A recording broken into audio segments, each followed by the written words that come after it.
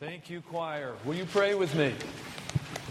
Almighty God, maker of heaven and earth, we come tonight to worship you in spirit and truth. We ask that you would bless us now, the meditations of our hearts, thoughts of my mouth, that we might hear what the Spirit is saying to the church. Amen. Good evening and Merry Christmas to you all. It's wonderful to be back home in Pittsburgh, my first Christmas back, my hometown. It's great to be here. Thank you. Coming home really is what Christmas is all about. Home is where your heart is. Home is where you start, where you launch in life.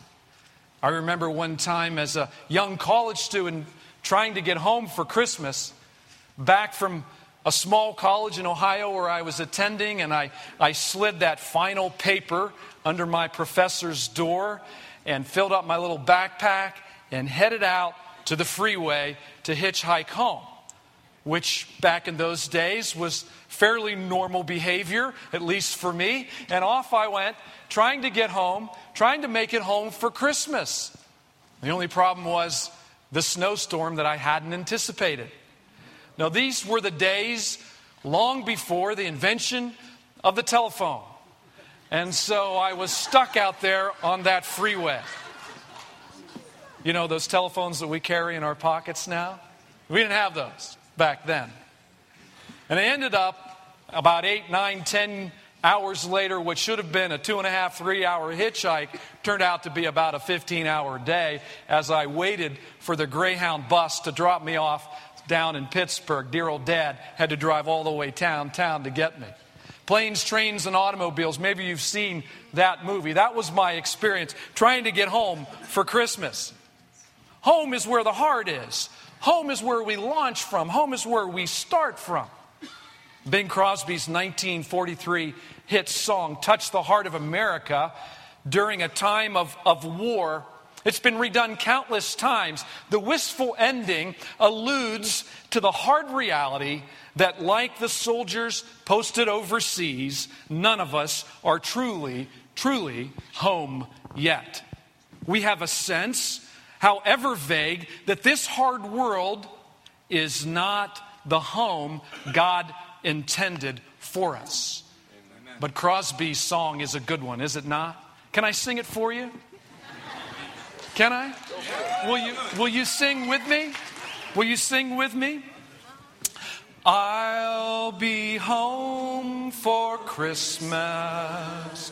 You can count on me.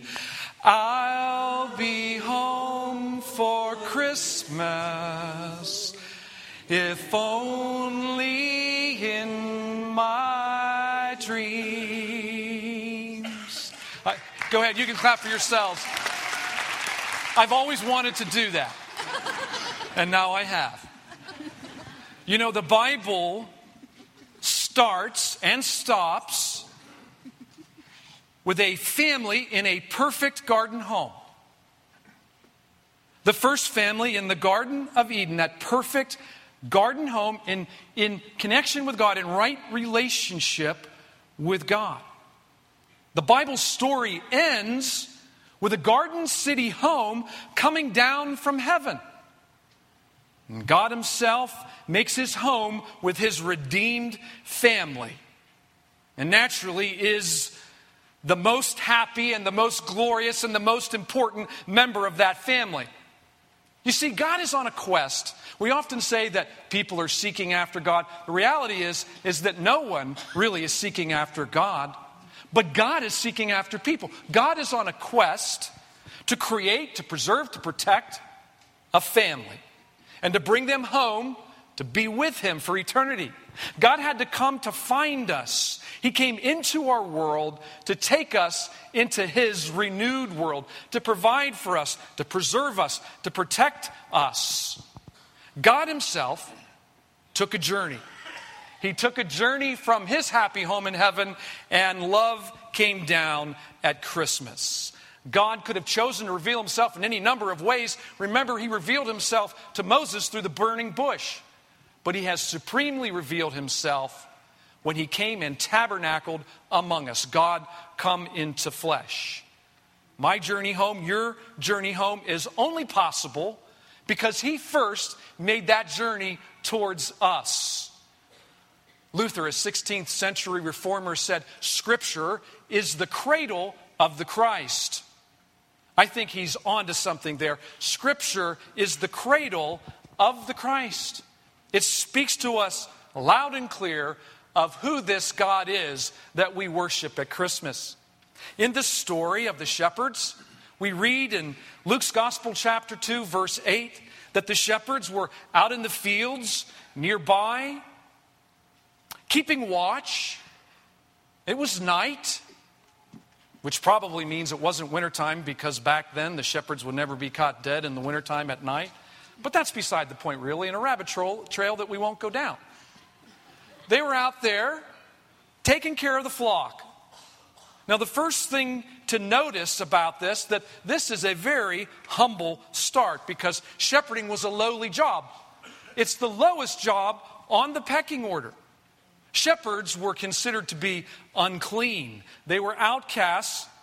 They were considered liars and thieves and not trusted. They couldn't even give testimony in court. It wasn't admissible. Because of their uncleanness, they were oftentimes outside the covenant people's worship in the temple. So, other than lepers, shepherds were the lowest class. Now, we think that God generally is for good people. But here in this revelation to these humble, lowly shepherds, we see that God is after needy people, lowly people, people who know their need, regular guys like me and like you. God chose to announce the most important, the most history-altering event ever to happen. He announced that to field hands out in the cold night, whose job it was to guard lambs that were likely led to the slaughter in the temple. Sacrificial lambs designed and raised to be used as sacrifices. And so, of course, God in his sovereignty deems it worthy to reveal himself to these men, because his own son was the spotless Lamb of God who would take away the sins of the world. The second thing we need to note is that the shepherds react appropriately with fear. In verse 9 it says, the angel of the Lord appeared to them, and the glory of the Lord shone around them, and they were terrified. The Lord's glory, his radiance, his light, his moral purity was revealed to them, and they were scared. They were terrified. They were filled with great fear. As the old King James Version says, they were sore afraid. Fear of the Lord is largely gone today. Nobody is terrified of God anymore. Nobody. Even among devout believers, there's no fear of the Lord. In place of humble fear before a holy God, we assume God is like a Santa Claus, that he wants to give us just a little bit more spirituality to complement our lives. We want that spirituality to complete our lives, not compete with our desires. But God wants my whole heart, and God wants your whole heart to be his home. And those humble ranch hands, they get it. They understand that God was making a very important announcement. Something new, something big was happening. And he spoke to them through these heavenly messengers who reflect and radiate his glory. Those shepherds were stunned to silence before the brilliance of a morally pure God. When God speaks, when God reveals his will and makes demands, the right response, the only response, is reverence and awe and shaking. Relying on our core competencies, our skill set, our resumes won't cut it. God's not impressed with who we are. A fear rooted in reverence is unfortunately lacking in our country because it's lacking in our hearts. It's missing in our churches. And we need it back. It's right to shake in our boots before the holy presence of a holy God and know that we're not worthy to be in His presence. We're not worthy to have an audience before such a king. But the third thing is equally important. The third thing that I notice in this lovely old story that we all know so well. And here's the gospel. This is it. Their fears were relieved. Verse 10 says, the angel said to them, don't be afraid. Fear not. I bring you good news of great joy that will be for all the people.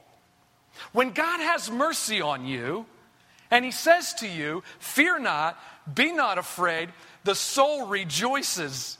This good news fills us with exceedingly great joy.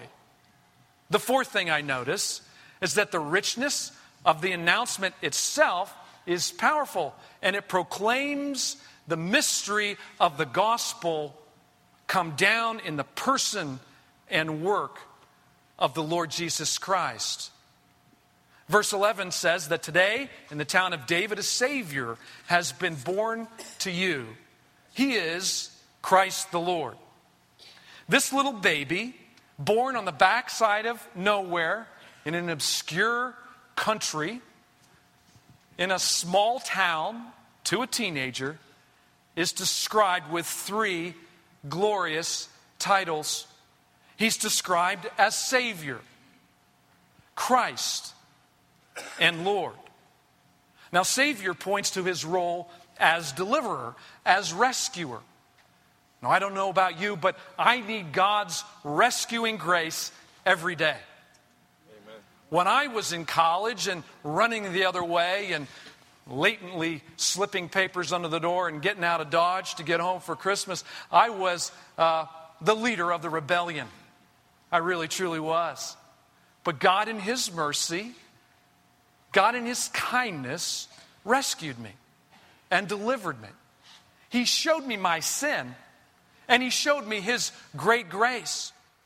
There is no question in my mind that if He had not rescued me and delivered me, that today I'd probably be some sorry alcoholic working on my fifth or sixth wife or something crazy like that. That's the honest truth. I mean, God literally rescued me and saved me. And so I owe Him my all. I owe Him everything. Jesus is a wonderful Savior. His second title is the Christ, the Messiah, the Anointed One, the one on whom all the promises of the Old Covenant are now fulfilled.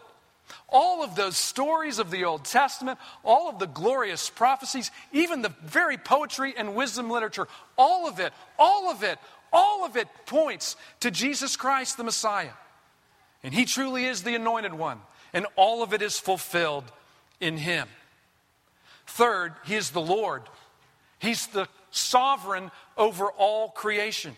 He has sovereign authority over all that is.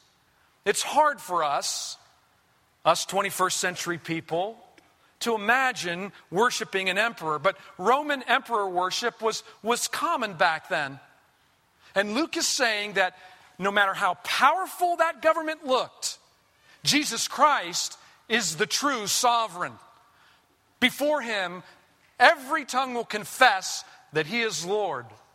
Every knee's going to bow. Every knee will bow. And when you come to take communion in just a moment, if you're able and you bow, this is a really, really good thing to do. Because you can bow now, or you can bow later on that day of judgment. But trust me, you will bow. Every knee will bow. And every tongue will confess that He is Lord. He is sovereign over all. Verse 12 continues. The angel is speaking, telling these poor shepherds that this will be a sign to you. I think they needed this great revelation, because who would have ever thought that God Almighty would come into flesh, that the Messiah would be born in a borrowed feed trough in Bethlehem. But this sign will be for you, the angel says. You're going to find a baby wrapped in clothes and lying in a manger. And then suddenly a great company of the heavenly host appeared with the angel, praising God and saying, "Glory, glory to God in the highest, and on earth peace to men on whom his favor rests." And when the angels had left them and gone into heaven, the shepherds said to one another, "Let's go. Let's go. Let's go to Bethlehem. Let's see this thing. Let's verify it with our own eyes. The Lord is at work, just as we were told." So they hurried off. They found Mary and Joseph and the baby lying in a manger. God chose an ordinary home. In fact, not a home at all. Not a royal dwelling, not a palace, a cave-like animal pen, and a borrowed feed trough cut from stone or perhaps from wood. When Jesus was grown, he was walking along one day with his disciples, and someone came to him and said to him, "I'll follow you wherever you go." And Jesus turned to him and said, "Foxes have holes and birds of the air have nests, but the Son of Man has no home. He has no place to lay his head." Instead of a marble palace, a cave. Instead of servants and physicians, God chose these lowly shepherds. He chose the dirt and the manure of this world. God the Son, the second member of the Holy Trinity, through whom all of creation was made, who spoke and through whom the foundations of the world were made, is reduced to cooing in the arms of a poor peasant girl. Hands that flung stars into space are reduced to clinging to the fingers of Joseph and Mary. Later in his life, instead of a general's white horse, he rides a borrowed donkey. No throne for God's Son. No throne. A criminal's cross intended for another man. Are you getting a picture here? A borrowed feed trough. A borrowed donkey. A borrowed cross. And finally, a borrowed tomb. God comes into our world, modeling for us the most amazing humility. I've been thinking and stewing and brewing on this idea of God borrowing things in which to reveal his glory. It's amazing to me. A simple start. A humble home for the King who was born to die. When they had seen him, the baby Jesus, these lowly shepherds spread the word. They got the message. Imagine, it was really charged in their bones. And they went about and they told everyone else because they were amazed. And others were amazed to hear what the shepherds said. But Mary treasured up all these things and pondered them in her heart. The shepherds, however, they returned. They're glorifying and praising God, filled with the good news for all that they had heard and all that they had seen with their very own eyes, which is just as it had been told to them. Now, I don't know where you are spiritually. I have no idea. I imagine that you found your way here tonight either because this is your custom, or this is your church, or your family's church. But you may be looking for an eternal home in Christ. God has prepared a place for his people. It's coming. Jesus said, "I go ahead of you to prepare a home for you. My Father's house has many rooms. If it were not so, would I not tell you?" God is preparing a place for his treasured family. It's coming. And you can be a part of it. In the book of Revelation, we read that Jesus appears. He stands at the door of the church. He stands at the door of the human heart, and he knocks. He says, if anyone is in there who wants him, the handle's on the inside. Open up the door of your heart. I will come in. I will be with you. I will have fellowship with you. I will eat with you. And you will be part of my family. And you will spend eternity with me. If that's your prayer tonight, when you take communion, give Christ your heart. Let your heart be his home. Let every room in your house be filled with the Son of God. He desires to live in the basement. He desires to live in the attic where all those old memories are. He desires to live in the kitchen where you eat, where you fellowship. Jesus Christ wants you to sign over tonight to him the very deed of your home. Give him your life. He is so worth it. He's an incredible Savior, an incredible Messiah, and he truly is Lord. When you come, may I suggest a prayer? It's very simple. Very simple. Even a child can say it. It's sorry, thank you, and please. Sorry for the sins that I've committed. Thank you for sending your Son to die on the cross in my place. And please come in. Pardon me. Forgive me. Please come in and be my King and my Lord. As you take communion, give him your heart afresh. Amen? Amen. Let us pray. Almighty God, who has revealed himself in the person and work of a baby born to die. Will you now, Father, bless your people? Will you take these gifts of bread and wine and make them for us, rather, a memorial meal? And Father, if there is one person here tonight that sincerely wants to pray that simple childlike prayer, will you give them grace, Lord? Will you draw them home to Jesus Christ? Amen.